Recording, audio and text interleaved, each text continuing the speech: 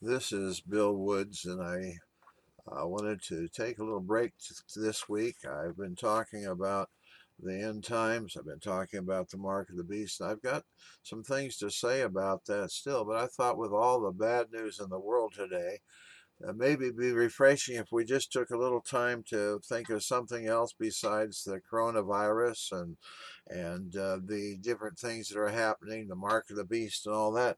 And so today I thought it would be kind of nice just to talk about why Paul, the Apostle Paul, had bulldog tenacity. We read in Philippians chapter 3, verses 13 and 14. I'm reading from the New King James Version. It says, Brethren, I do not count myself to have apprehended, but one thing I do, forgetting those things which are behind and reaching forward to those things which are ahead, I press toward the goal for the prize of the upward call of God in Christ Jesus. The Apostle Paul was always reliable. When he decided something was worth doing it, he went after it with everything he had. In 1 Corinthians 10:31, he wrote, Therefore, whether you eat or drink or whatever you do all to the glory of God. Ecclesiastes chapter 9 verse 10 says, Whatever your hand finds to do it with your might. For there is no work or device or knowledge or wisdom in the grave where you are going. And I would say probably Paul spent a lot of time thinking about those very thoughts. As a Pharisee, persecuting Christians, he hassled them with all his energy. When he became a Christian, he spent just as much energy serving Jesus Christ, and he threw everything he had into his ministry. Paul never settled for halfway. Paul always responded to responsibilities. Paul was tenacious. He didn't back down at the first sign of opposition. In 2 Corinthians 11:23 through 28, he says, Are they ministers of Christ? I speak as a fool. I am more. In labors more abundant, in stripes above measure, in prisons more frequently, in deaths often. From the Jews 5 times I received 40 stripes minus one. 3 times I was beaten with rods. Once I was stoned. 3 times I was shipwrecked. A night and a day I have been in the deep. In journeyings often, in perils of water, in perils of robbers, in perils of my own countrymen, in perils of the Gentiles, in perils in the city, in perils in the wilderness, in perils in the sea, in perils among false brethren, in weariness and toil, in sleepiness, often in hunger and thirst, in fastings, often in cold and nakedness, beside the other things what comes upon me daily, my deep concern for all the churches. I guess you could probably say Paul's motto was, I've been beaten, kicked, lied to, cussed at, swindled, taken advantage of, and laughed at, but the only reason I hang around this crazy place is to see what will happen next. God called him because he had bulldog tenacity. Have you ever really looked at a bulldog? He looks like he was running full speed and smashed into a wall and flattened his nose back into his face. He's not pretty, but that gives him an advantage if he decides to bite you. He can bite, chew, and continue breathing it all at the same time. He just hangs on and won't let go until the job's done. Paul became a bulldog for Jesus. No matter what people did to him, he just hung on until the job was finished.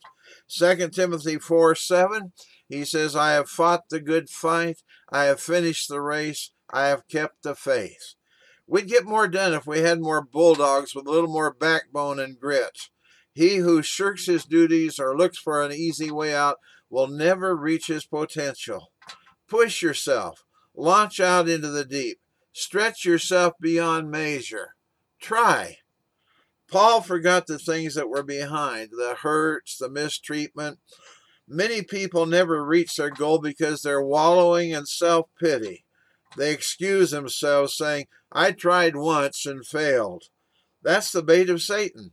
One of the most deceptive and insidious kinds of bait Satan uses to trip Christians up is something every Christian encounters, and that's offense. Offense is itself isn't deadly. If it's left in Satan's trap, it won't hurt you. Cheese isn't deadly to a mouse as long as the mouse leaves it in the trap. We've had a couple mice around here this winter, and I noticed that the reason they got caught in the traps is because they wouldn't leave the bait alone. It's when you pick it up and consume it and feed on it in your heart and mind, then you become offended, and that's when Satan is able to trap you. Offended people produce much fruit. Fruit like hurt, anger, outrage, jealousy, resentment, strife, bitterness, hatred, and envy. Some consequences of picking up an offense are insults, attacks, wounding, division, separation, broken relationships, betrayal, and backsliding. Usually, those who are offended don't realize they're trapped. They're oblivious to their condition because they're so focused on wrongs done to them. They are in denial. They can't imagine that they might be at fault for their attitudes. The most effective way for Satan to blind us is to help us to focus on ourselves. You can't avoid bumps and scrapes, but you can learn from them. You don't need to let them poison your soul. Then Paul guarded his mind. Every deed begins as a thought. Discipline yourself to do constructive meditation. 1 Peter 1:13 says, therefore, gird up the loins of your mind, be sober, and rest your hope fully upon the grace that is to be brought to you at the revelation of Christ Jesus. We're exposed to so much filth today. The movies, the magazines, the radio, the television. Yeah, if you ever stopped and looked at some of these comedies that they have on there on TV and compare them to what we got to watch 30 years ago, you're amazed at how much filth they move into these situation comedies and how they have to have some kind of an underlying dirty thought going on. Satan likes to lodge filthy thoughts or pictures in your mind and entice you to see more. You know, I just want to go a little farther. I just want to see how far they're going to go. You don't needlessly need to expose yourself to filth. I was used the illustration many times about radio stations out around the countryside. We've got all these radio towers, and they're all putting out sound waves and stuff like that, so that we can hear them. If we tune into the radio on the right station, the right frequency, we get whatever that sound wave is that's coming from that tower. Well, see, if you don't like what's coming from that tower, you can change the station. You have the ability to switch your thought life in the very same way if you want to.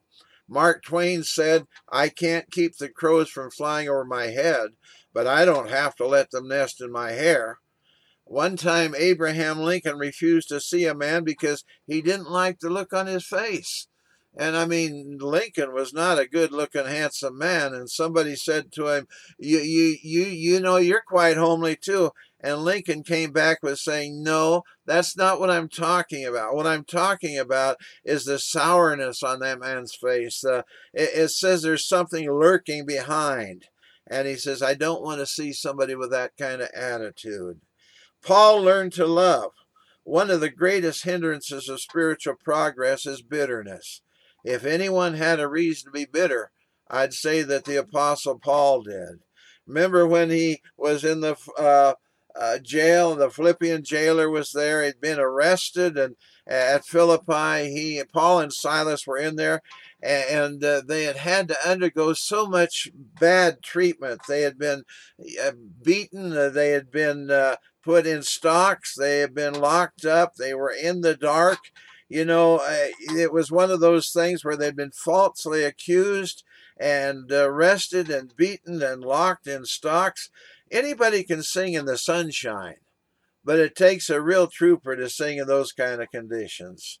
And then when the earthquake that God sent came and all the cell doors opened and the jailer came in and he saw what had happened, he thought he was going to have to die, because usually if a prisoner escaped, the one who was supposed to be guarding him had to take his penalty. And so he drew his sword and was about to kill himself. And when Paul saw the jailer start to kill himself, he could have kept quiet and just figured, well, this guy deserves what he's about to get because of the way he treated us. You know, bitterness is the most destructive luxury you can have. You can't afford it. Bitterness is an acid that destroys its container, you. Let go of the past. It destroys all our relationships with God, our relationships with family, even our relationship with ourselves, and causes so much unhappiness. Because Paul was not willing to let the jailer kill himself, he was able that night to minister to that whole family, and they all accepted Jesus Christ as their Savior. You know, only when our service to God is motivated by love will we succeed in reaching our goal of building God's kingdom. Without love, we're nothing. 1 Corinthians 13:1 and 2 says, though I speak with the tongues of men and of angels, but have not love, I have become sounding brass or a clanging cymbal. And though I have the gift of prophecy and understand all mysteries and all knowledge, and though I have all faith so that I could remove mountains, but have not love, I am nothing. Paul conquered criticism. The best of men have been slandered. Reputations have been ruined and hearts broken by the maligning of others. The Jewish leaders opposed Paul and spread rumors about him. That didn't stop old Paul. He was like the ever-ready bunny. He just kept going and going and going. Dr. Bob Schuller was a fighting Methodist preacher who for 60 years declared war on the devil and sin back when Methodists still believed in the devil and sin. He had a long pastorate in one church and was going through a period of great criticism. He was sitting on the front porch one day when two dogs came down the street. The first was a big old bulldog with strong, muscular legs and shoulders. He must have weighed 100 pounds or more. His head was big and heavy. His teeth hung out between his lips. He was trotting sort of sideways in a lopsided way that some dogs do. About 10 feet behind him was a little fox terrier about 7 inches high. The little insignificant thing was gnashing and hollering and yapping and screaming, barking and shouting at Mr. Great Big Powerful Bulldog. He was scolding and criticizing something fierce. Schuller wondered if the big fellow was ever going to pay little Foxy even the respect of a backward glance. Well, the bulldog turned the corner and kept going, never wavered, never looked to one side or the other. Schuller said he went into the house, got on his knees, and said, Lord, give me what that bulldog has. As bulldogs, we're capable of hanging on and winning, but we can't afford to be distracted by the little yappers all around us. If we're to reach our potential, we can't let criticism stop our progress. Somebody said if the moon listened to every dog, wolf, or coyote that howls at it, it'd never get across the sky. Paul developed determination. Determination has always characterized great men. Those who've been used by God have been willing to pick up the pieces and go on when all seem lost. Ezekiel 24:15 through 18 has a story that I think is most remarkable. It says, also the word of the Lord came to me, saying, Son of man, behold, I take away from you the desire of your eyes with one stroke.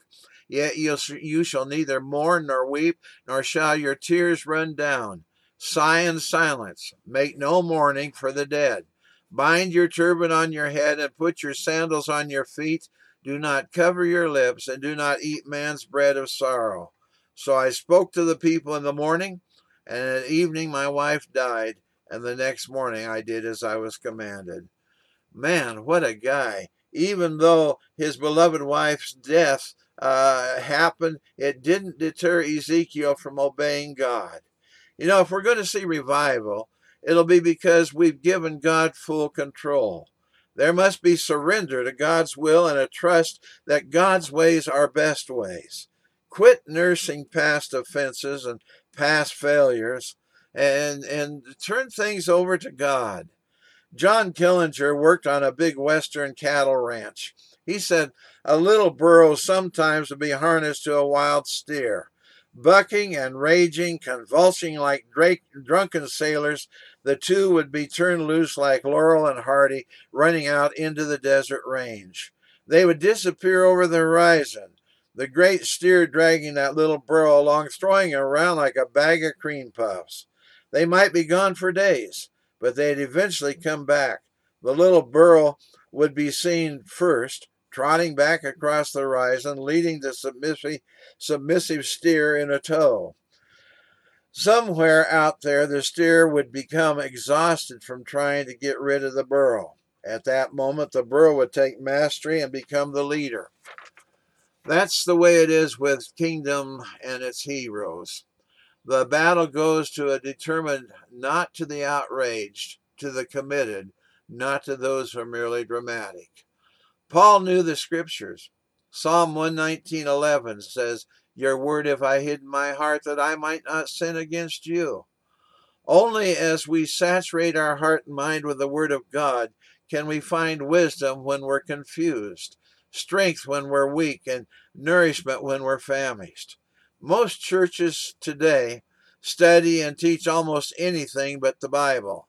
They cover how to get along with a wife, how to get ahead in business, how to cope with outside pressures, how to invest in the stock market, and on and on. I read a note from the minutes of a meeting in Quincy, Massachusetts City Council. It said, Tuesday, the city's licensing board approved a plan to open a Honeydew Donuts at the cafe counter inside the $30 million YMCA building. It'll be the only Honeydew store in Quincy, Massachusetts. Because of the wise focus on physical fitness, the vendor won't sell donuts, said Sarah Trubiano, spokeswoman of the South Shore YMCA.